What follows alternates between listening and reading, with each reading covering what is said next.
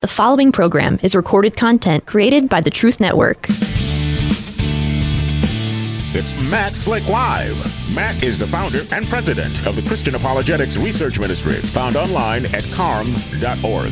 When you have questions about Bible doctrines, turn to Matt Slick Live for answers. Taking your calls and responding to your questions at 877-207-2276. Here's Matt Slick. Hey everybody, welcome to the show. Hey, it's me, Matt Slick. Listen to Matt Slick Live. Today's August 1st, 2023, so I'm live. I was out doing some stuff for a couple of days, and that's where it is now. Okay, hey, look, if you want to give me a call, like I said, I want to hear from you.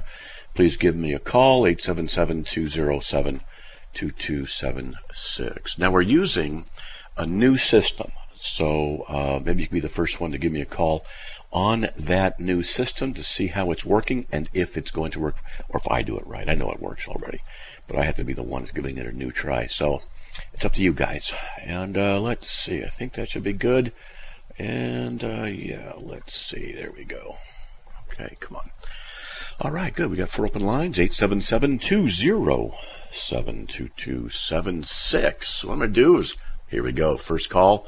Let's get to Ed from Virginia. Ed, welcome. You're on the air.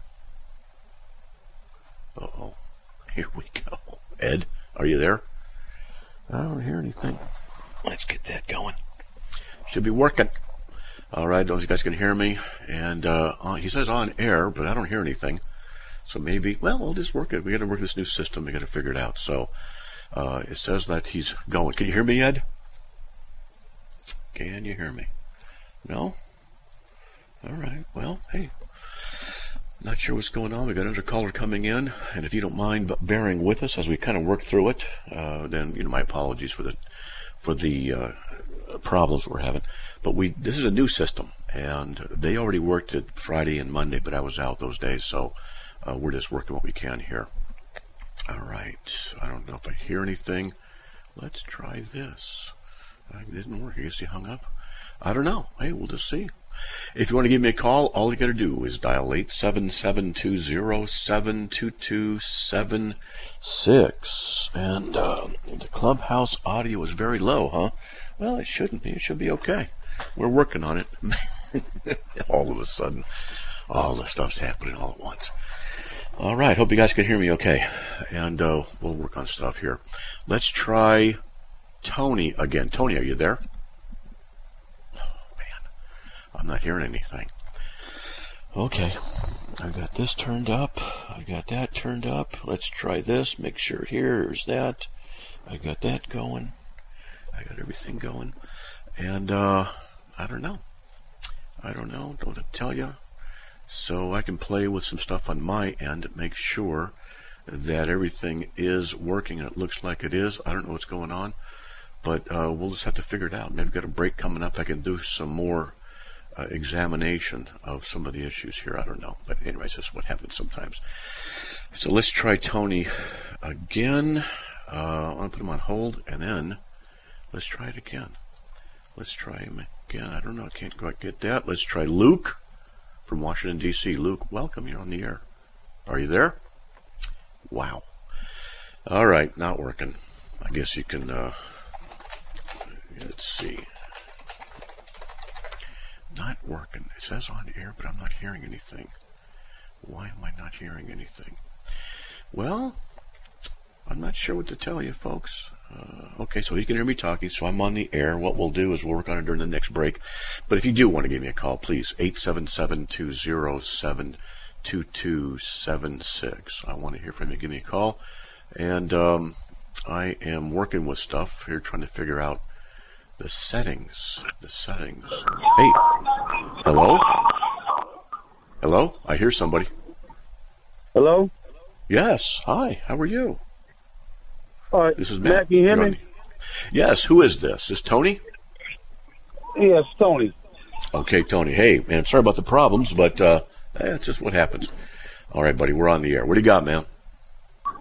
I was listening to a couple of Apostle Evangelist preachers. What's your take on the Apostle Geno Jenkins?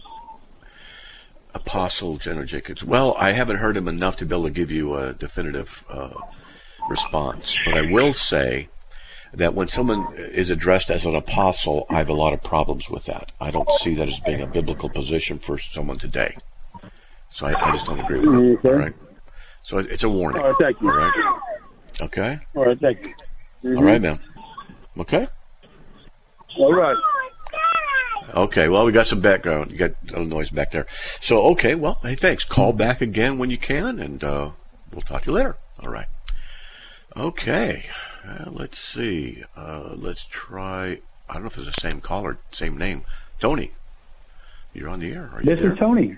All right, Tony. Yes, hey, sir. welcome. This is Tony. Yeah. Hey, thank you. All right. My question has to do with the 613 laws, and I'm really not even quite sure how to ask my question. Were those man-made? Are they in the Bible? Yes. Did they come about during the 400-year period, Old Testament, New Testament? Maybe you can help me with that. Yes, they are comprised of the laws found in the Old Testament, 613, that was developed in the Pentateuch, the first 5 books and the rest of the Old Testament. The Jews went through at one point in time, and then they decided, I don't know how they decided, but they counted all the obligations, all the laws, everything that were given by God. 613. Okay? Mm-hmm. That's what it is. Can I ask a follow-up? Sure. All right. Jesus talked to the Pharisees and scribes about their traditions. Mm-hmm. What was he referring to there? That traditions had developed around certain ideas and certain things. For example, the Bible says don't work in the Old Testament covenant. Don't work on Sunday, on the Sabbath. Excuse me. Don't work on the Sabbath. So what happened was, well, how far can you carry a pitcher of water in the house? Does that work? Because you got to clean yourself. You got to clean others. You got to cook. Mm-hmm. Okay, so I don't know exact rules, but it would be like this logic. They'd say, okay, you can go 50 feet at one time, and you can't accumulate more than 500 feet through the entire day of carrying a pitcher of water. I'm not saying those are the right numbers for that. I'm just giving you an example of what they would do. And so people would grow up with these kinds of rules, and then they became law. And so it became tradition. And so he says, you void the word of God for your traditions. And that's what's going on, that kind of thing. Okay? Is that what I understand to be the oral tradition? Well, there's oral traditions, and there are other kind of traditions. I see. And so there were traditions that developed around what so-and-so, the old prophet, might have said. There's traditions around what the commentator, whatever his, Ben Sira, whatever his name might have been, who commentated 500 years ago on this one verse. And in his tradition, his interpretation might become a traditional line of people who would adopt that traditional thing. And they'd say from the line of, or the belief of, or from the teacher so-and-so. It'd be a traditional line. You could have different ones. And so there's different kinds of traditional setups. And that's what's going on. All right. Well, thank you for that. Hey, okay. Is there people still waiting?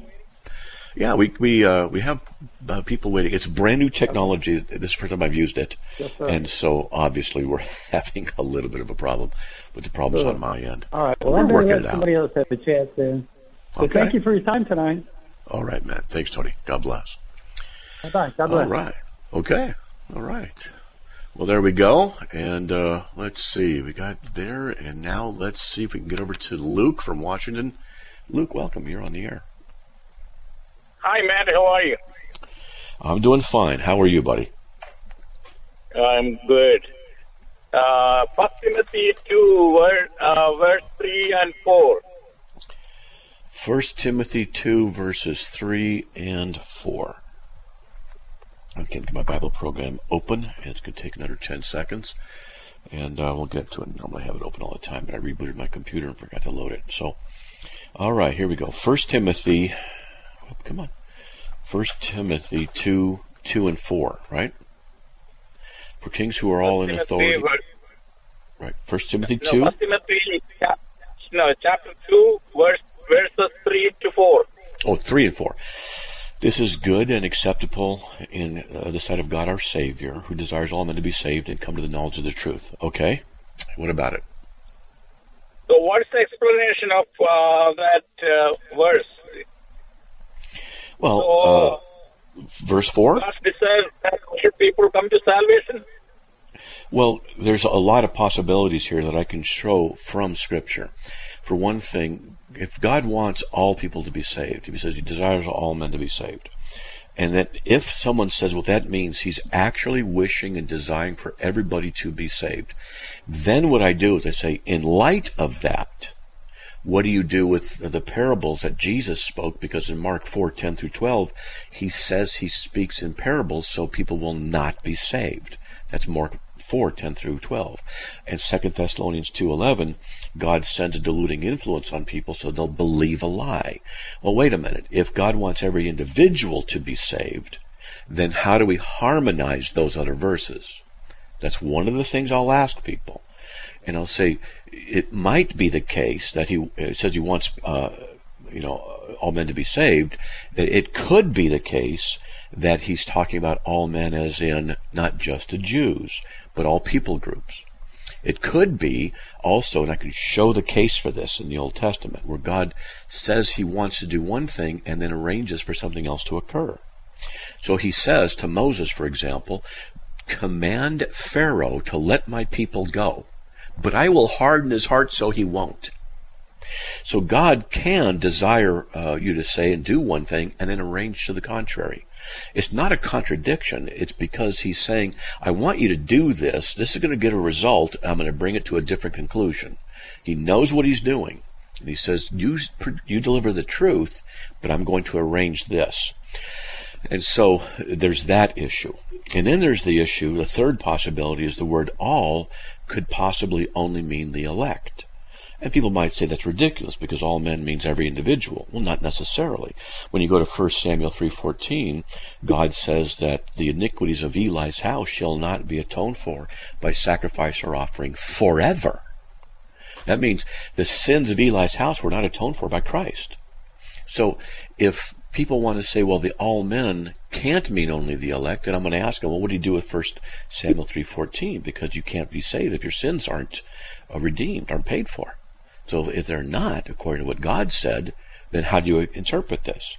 Furthermore, I can show where the all men is in reference only to the elect and only to the believers. Because you can say, you can find out that, for example, that only the Christians, only the believers have died with Christ, who have crucified with Christ. It's never said to be the case of unbelievers, those who are damned, those who are going to hell. It never said that they died with Christ. And I can give the whole study on this, and I have done it before, and there's a good study on it. And then you go to 2 Corinthians 5:14, which says that the love of Christ controls us, having concluded this, that one died for all, therefore all died. Well, wait a minute. If he died for all, and that means every individual who ever lived, and it says then all died, well, then the all who died is only in reference to the believers. You can't have it say that the unbelievers died with Christ. It just doesn't work. So here we can have the all men in reference only to the elect, particularly when Jesus says, all that the Father gives me will come to me, and the ones who come to me I certainly will not cast out, John 6:37. So I can make the case for all three of these from Scripture, okay? Hey, hold on now. We got a break coming up, all right? I'm going to put you on hold. Hopefully everything will go well. We'll be right back after the break. Please stay tuned. We'll be right back.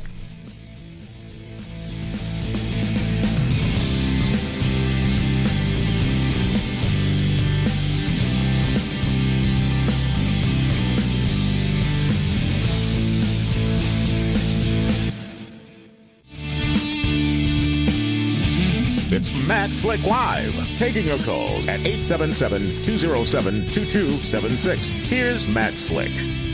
All right, everybody, welcome back to the show. Let's get back on the air. I'm going to try this now. See if this works. How to get him back on. Okay, this is the first time we're doing this. Let's see. Luke, trying to get Luke back on the air. It's not working. And Yeah. there we go. Luke, are you there? Yes. Waiting for you. Yep. We're still learning the system, and Keith had to activate you. I couldn't figure it out. All right, man. So where were we? So we were talking about all, that the first. Yeah, the all, yes. Mm-hmm. Yeah. Yes, I've written on this. The same way problem with whosoever, all, world, there are so many problems about these verses. No. People just, they read too much into the word whosoever. They assume humanistic philosophy when they do. They don't even realize it. They say whoever. That means everybody has the free will ability in libertarian sense to be able to choose. It's just that they need information. It's just a complete assumption. See, the Bible says whoever believes, all right? Well, good. Well, we have to ask the question. How is it they come to believe? And people will automatically say, well, it's just up to their free will choice. Well, is it? They just assume it's true. Is it? Because if it's the case, that's the case, then why is it that Jesus says, you can't come to me unless it's granted to you from the Father? Well, wait a minute. If it's up to just your free will choice, whoever just means anybody, all you can do is just decide. Well, then why does Jesus say to the contrary? You can't come to me unless God grants it to you.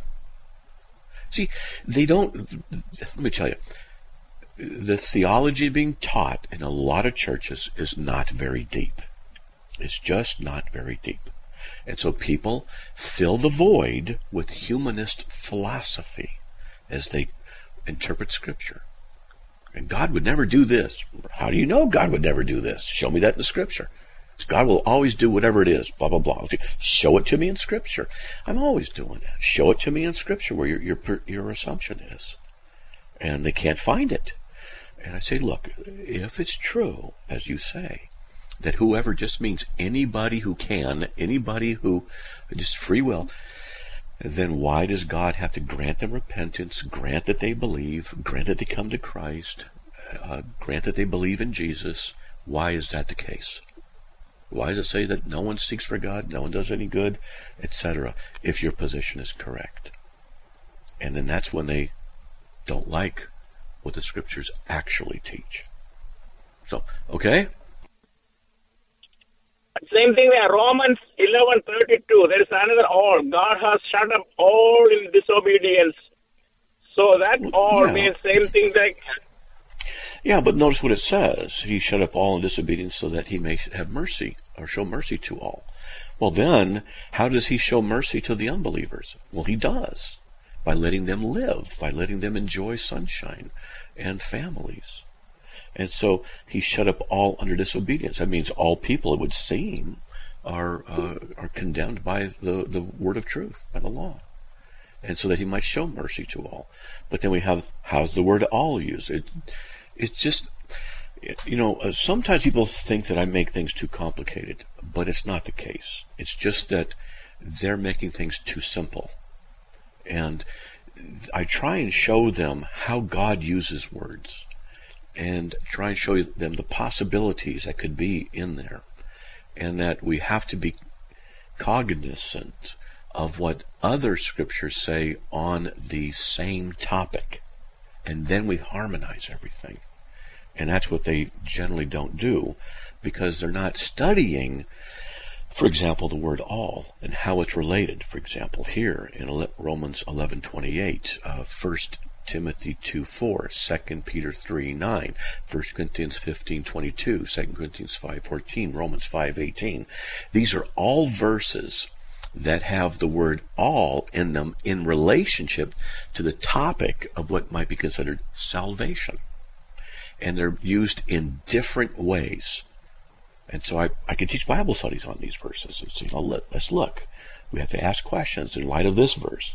And I try and teach people, some stuff. Okay? All right? Acts chapter 13, 14, 9. How do you interpret that one? 13:48, we know that. And 49. Well, yeah, 13:48 is a well-known verse in my mind. As many as had been appointed to eternal life believed. The word appointed there is tasso in the Greek, which means to put things in order. And the word of the Lord was spread through the whole region. Yeah, it's just that those who were appointed by God for eternal life believed. And they did so because God granted it to believe. Now, people don't like this. They say, wait a minute, it's not fair.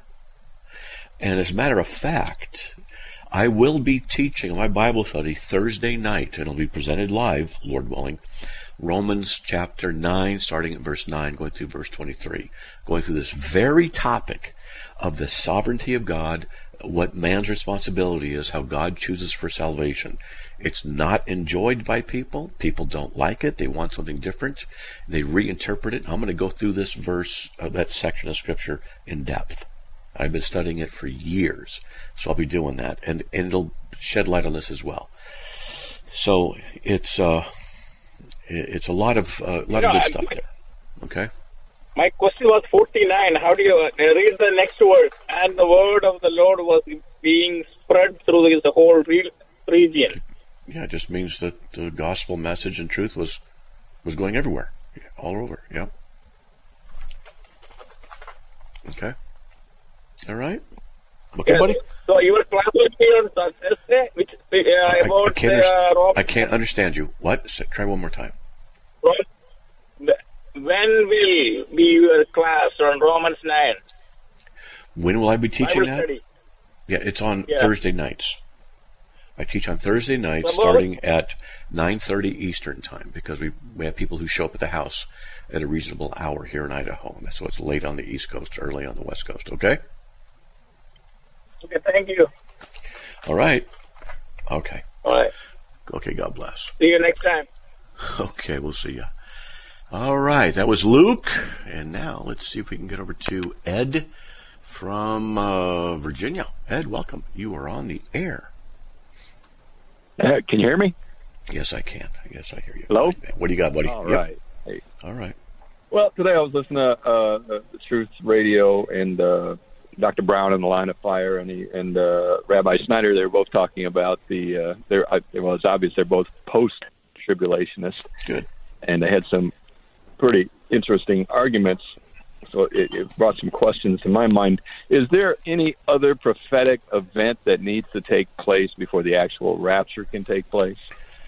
Yeah, I would say the rebuilding of the Temple of Jerusalem, the arrival and the manifestation of the Antichrist, the mark of the beast, us being executed, imprisoned, running for the hills, screaming, things like that. Yeah. Okay, so yeah, that's a post-trib view, evidently, obviously. So when do the 10 nations of the coalition come together?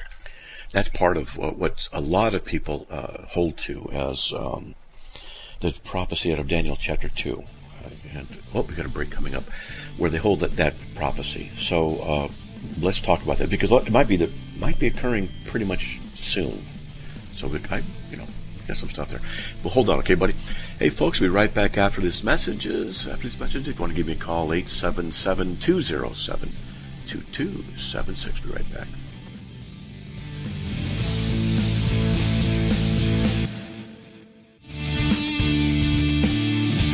It's Matt Slick Live, taking your calls at 877-207-2276. Here's Matt Slick.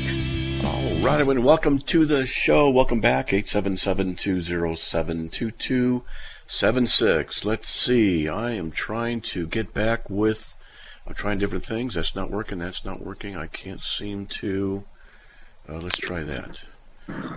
Ed, you on? Yes. Okay. Yes, can you hear me? Yes, I can. Okay, buddy, what do you got? Okay, well, we were talking about the tribulation. And I asked when the 10 nations of the coalition will come together. Mm-hmm. Yeah, and it looks like it's going to happen soon. I think that I don't think the rapture's very close. I think it's 10, 20, 30, 40, 50, 60 years kind of a thing. So I don't know. I don't know. But it seems to be the case. Okay. So are you pre-trib rapture? I went to pre-trib rapture school, but I'm open. I mean, I've read Amil, pre-mill, choke, all that stuff. I'm definitely open. So I'm trying to figure out, like the dispensationalists usually hold to, God will not put us through the wrath, and I'm reading about that word orge is the wrath of God, and evidently the day of the Lord too. Evidently He's not. The pre-trib believe that we're not going to be put through that because God says that we're not going to be held to His wrath. So I can understand that argument, That's not a good argument. One thing that gets me is, okay, that's not a good argument. If we have... Can you hear me? It's a bad argument that when they use when they go to 1 Thessalonians, say we're not appointed to wrath but salvation, right? And the word wrath is in juxtaposition with salvation.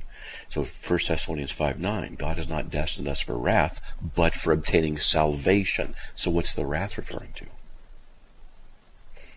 Yeah, when I read that, I saw that salvation was there next to it, and I thought, okay, that it would make sense to put those two together. It's damnation. So he's not talking about like eternal judgment in that sense. It is talking about he's not destined us to eternal damnation, but for obtaining salvation. That's what's going on. So when the pre-tribbers use that verse and say the word wrath, and then they say, see, we won't be going through the tribulation, they're just ripping it out of context. That's not what it's talking about. Okay? Okay. That makes sense as I read that. All right. So the pre-tribbers believe we're going to meet Christ up in the air. Well, is that the second coming or the third coming when he puts his feet on the Mount of Olives? So there's sort of a little confusion there as far as my thinking my thinking process through that. I said, well, it sounds like three comings. Yeah. And that's a problem. So let me help you out, okay? So I can give you some homework to go through and to look up this age and the age to come. Because that is the model that Paul the Apostle used and Jesus used. And you don't hear about it in churches because the pre-trib view is just so dominant that they don't study this part. So this age and the age to come, there's only two ages. This age and the age to come. In this age we have eternal life, we have people can commit blasphemy or giving in marriage, things like that. But in the age to come, there's eternal judgment, you receive eternal life, the full manifestation of it, no marriage in the age to come, etc. There's two ages. And then what happens at the end of this age? And I've got an article on this. It goes through and puts the verses out. At the end of the age is when the wicked are gathered. Okay? And that's when the judgment of the wicked occurs, and things like this. And the rapture occurs at the end of the age. Now here's the thing. You are familiar with this phrase, as it was in the days of Noah, so shall it be in the days of the coming of the Son of Man. They were eating, they were drinking, they were giving in marriage till the day that Noah entered the ark. The flood came and took them all away. 2 men will be in the field, one is taken, one is left. That's the rapture, people say, right? You've heard that, right? Yeah. Yeah, it has nothing to do with the rapture. Nothing. Yeah, that's. It's the wicked. The wicked who are taken. And you can prove that by doing the parallel in Luke 17, starting in verse 26. It's the wicked are the ones who are destroyed, and they're taken to a place of judgment. And it's just obvious. And so, all right, what gets me is this. When I look at that, and I say, okay, well, the wicked are taken. Well, I got you. But the parable that Jesus gives in Matthew 13, when he says the wheat and the tares, he says, allow both to go together till the harvest, till the end of the age. I'll say to the harvesters, first gather the tares. The first ones gathered are the wicked. That's what Jesus said occurs at the end of the age.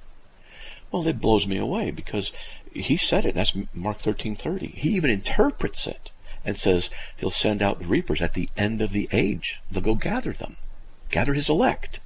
That's the rapture. But the first ones taken are the wicked.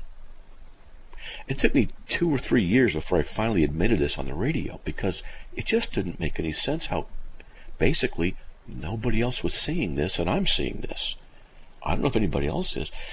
And it really took me a while to does anybody else see this? It can't be that I'm the only one seeing this. And since I found others who said the same thing, well, praise God. But the first ones taken are the wicked. And the ones who are taken afterwards are the good. So, this happens at the end of the age.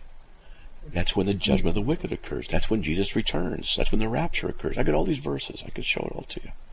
And so, it just doesn't, the pre-trib rapture, I'm sorry, folks, it doesn't make any sense when you look at Scripture.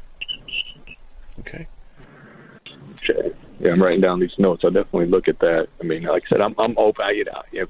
I'm open. sometimes it's hard to be dogmatic on these things unless Scripture is very clear, and the rapture issue can be a little confusing. Well, look at this. Look at Matthew 24. When Jesus is talking, and he says, immediately after the tribulation of those days, right? That's what he says. Immediately. And this is Matthew 24. He's talking about this. He says, verse 29, but immediately after the tribulation of those days, the sun will be darkened, etc. The sign of the Son of Man will appear, and then he will send forth his angels with a great trumpet to gather his elect. Well, Jesus said it's after the tribulation of those days. That's what he said. Matthew 24, 29 through 31. And this is in response to them asking, well, when are these things going to happen, and what will be the sign of your return? And Jesus says there's only one return, not a halfway return in heaven to get the rapture of the Christians pre-tribulation and then come back later. It doesn't work. Because if it did work that way, then how do you fit Matthew 13 into it, where at the end of the age the first ones gathered are the wicked? It's what it says. I've not had anybody refute this yet. And I'm not trying to be dogmatic or arrogant or stubborn. And people have refuted it. I'm just denying it. Nobody's come up with anything better yet for the timeline to work it through. Because when I show them Matthew 13, the first ones gathered are the wicked. I read it to them. Read what Jesus said. And they go, oh, wow, I didn't see that before. Well, yeah.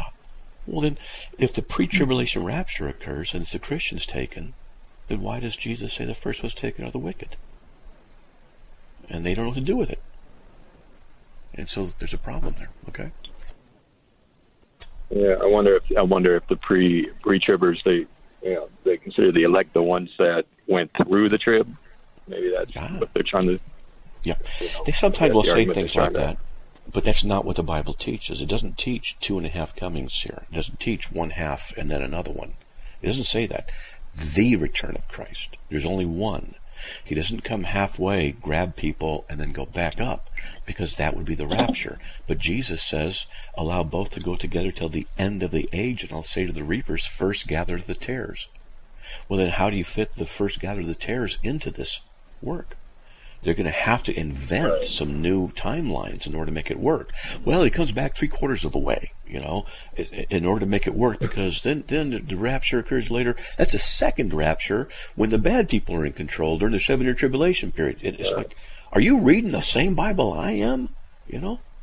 So it's that kind of thing.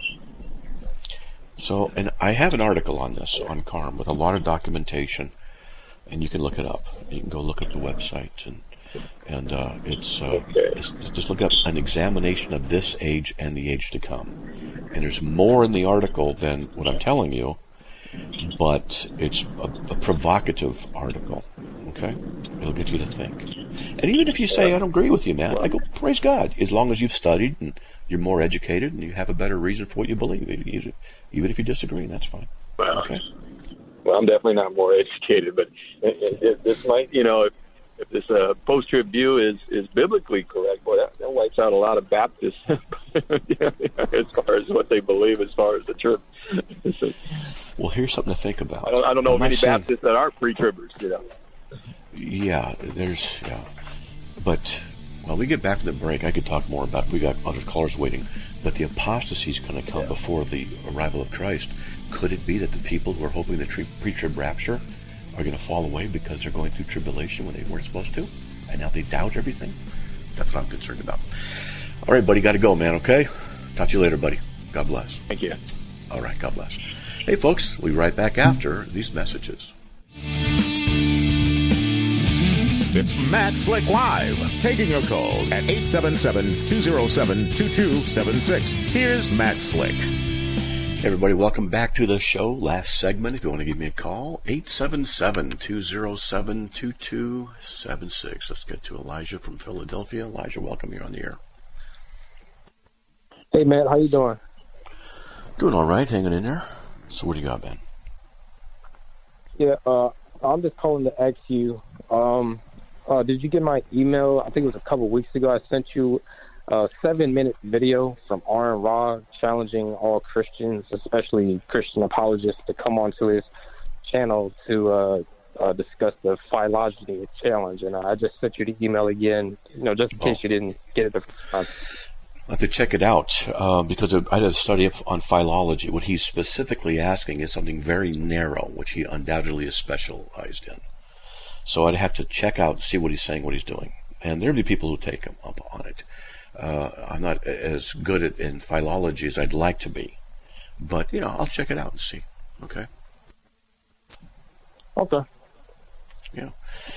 He doesn't like me, so he may or may not want to discuss things with me. I know how to ask difficult questions on him. So we'll see what happens. Okay? It'll be fun. All right. What's your most difficult question that you've asked him before? That I've asked him before? Yeah. It's not a question. It's an observation when I say to him that he's a man of great faith, and he does not like it. He wants science. He wants justified true belief. But he can't justify the requirements of science or justified true belief. He can't justify these things without adopting a faith-filled philosophical position. And when I show him that, he gets upset. At least that's what happened last time. It was years and years ago. He just came unglued. I don't believe it. I have faith. I believe. Yeah, you do. And I just kept saying it. He did not like it. But it's true.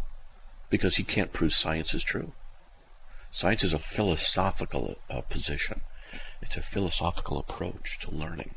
Because it presupposes the universality of the laws of logic. It presupposes the uniformity of nature. And these are two presuppositions that it works with, and those are philosophical assumptions that you believe by faith. You can't prove them. And I just tell him that. He does not like it. Just stuff like that. Okay? Yep. All right. I guess that's all I have for you today. All right, man. Well, God bless, buddy. Okay. All right, God bless. All right, we'll talk to you later. All right. Let's get to Jeff from Winston-Salem, North Carolina. Jeff, welcome. You're on the air. Hi, Matt. Thanks for taking my call. Sure. Hey, can you hear me? Yes. Mm-hmm. Okay. Yes. I just had a quick question. I kind of tuned you in. I got in the car and kind of caught the tail end of the caller before last when you guys were talking about the rapture. Mm-hmm. And I thought I had heard you say that the wicked will be taken first. Yeah. And that's right. I was just wondering if you could. Okay. So I guess I'm confused a little bit on this. Let me just say this to start with. I'm just happy that I know that I'm a born again Christian, and either way it doesn't matter, post trip or pre trip. I know I'm in eternity with Christ. So, amen. But my question is this: if the wicked are going to be taken first, then that only leaves the Christians behind. Is that what you're saying? Well, there's a yes and no. Now, this model is something I've kind of inched my way into over the years. I'm not trying to dissuade. Well, I guess I am sometimes. I guess I am trying to dissuade people from certain positions. But here's the thing. Let me put a few things together. Okay, in Luke 17, it says, "Just as it happened in the days of Noah, so shall it be in the days of the Son of Man. They were eating, they were drinking, they were marrying, they were giving in marriage, until the day that Noah entered the ark, and the flood came and destroyed them all." So the ones who were destroyed are the ones eating and drinking and marrying and giving in marriage.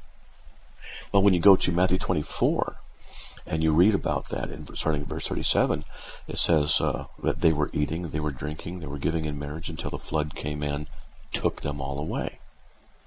Well, right. Then it says 2 men are in the field, one is taken. Well, if the flood came and took them all away, the ones who were taken were the wicked. 2 men in the field, one is taken, one is left.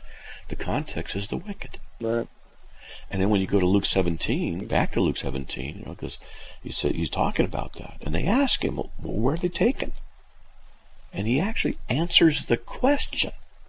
And Jesus says in verse 37, he says, "Where the body is, there also the vultures will be gathered." Now they're taken to a place of death, judgment. Yeah.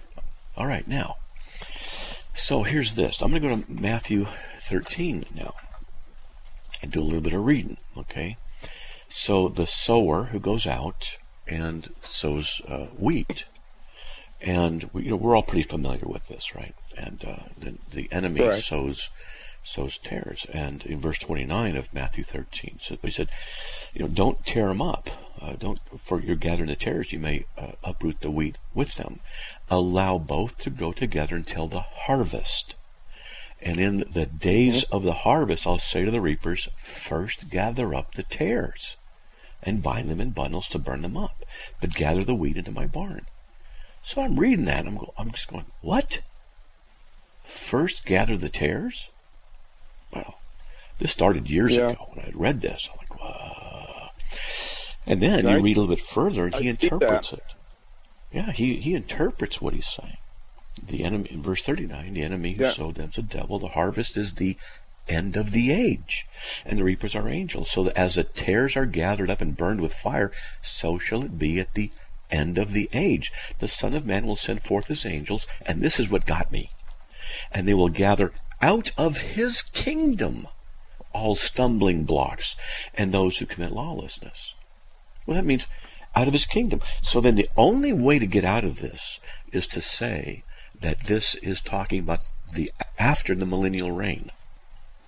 That at the end of the millennial reign. But there's problems with that view. It means there's a rapture way before, and then 1,000 years. But there's serious problems with that. I don't have time to get into it right now. And so it's not making any sense. But it says out of his kingdom. And Jesus says, he said, the kingdom of God is among you. Like, okay, what does that mean? And so when I saw all this, I often disregard what I've been taught from a lot of people over the years. I just kind of, not disregard is not the right word. I put it under a microscope. Let's just say that. I don't just accept everything. Okay, what's this? What's that? Right. Why this? And so I did that with the rapture and the millennium thing, and I came up with something quite a bit different than most. And so I see that. I see what you're saying. I mean, I can see that, and I get it. Mm-hmm. It's the thing that I'm drawn to, though, is if the wicked are gone, the good are behind.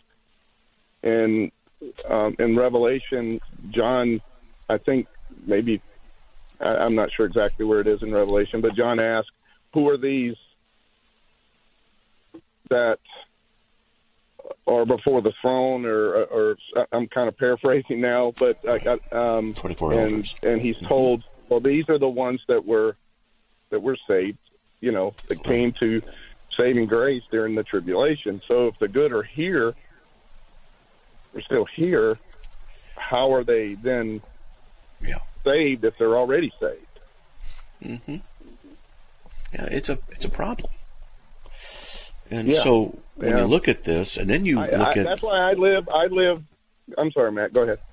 I was going to say, when you look at this age and the age to come, and then you study the last day, the day of the Lord, the last trumpet, and after the phrase, after the tribulation, and I've done the homework, and I'm like, I don't care what it says. I just will believe whatever it says. I don't have any agenda. I go in there and I do all this work. And I'm like, the end of this age is when the wicked are gathered. That's what Jesus said. We just read it. Yeah. And that's when the judgment occurs. You're right. And so, okay, that's the harvest. It says that. We read it, all right? Okay. And then you find out that is also called the day of the Lord. John 12:48. Yeah. And it's called the which is the last day.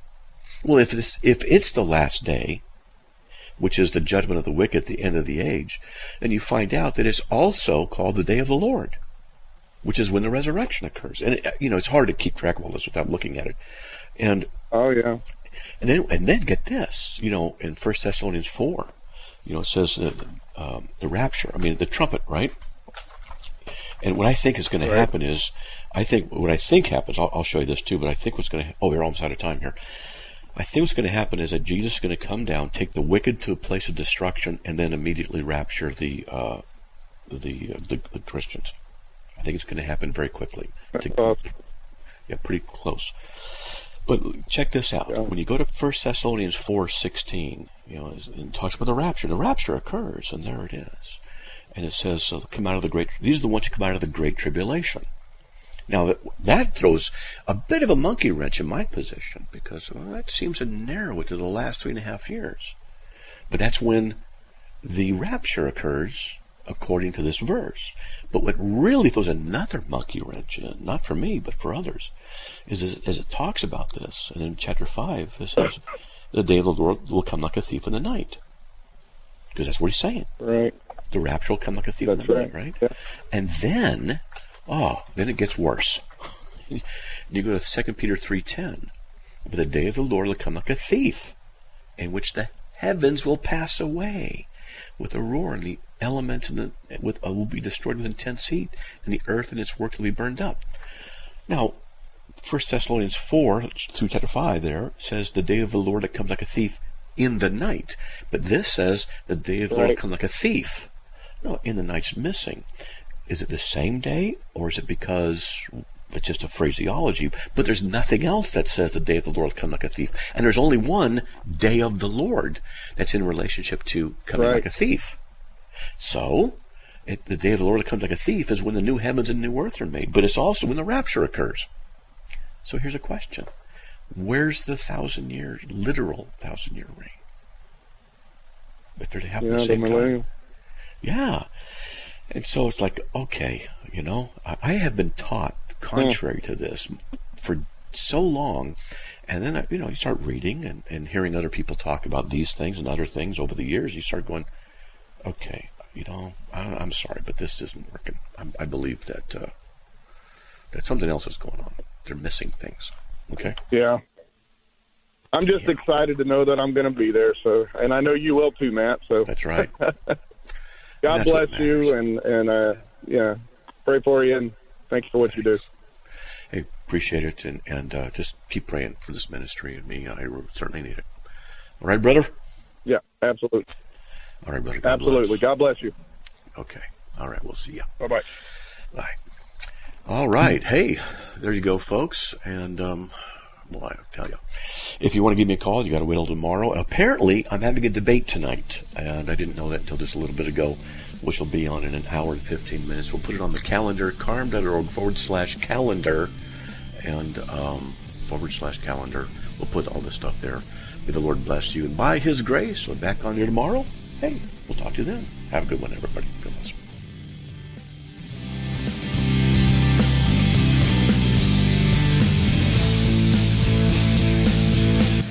Another program powered by the Truth Network.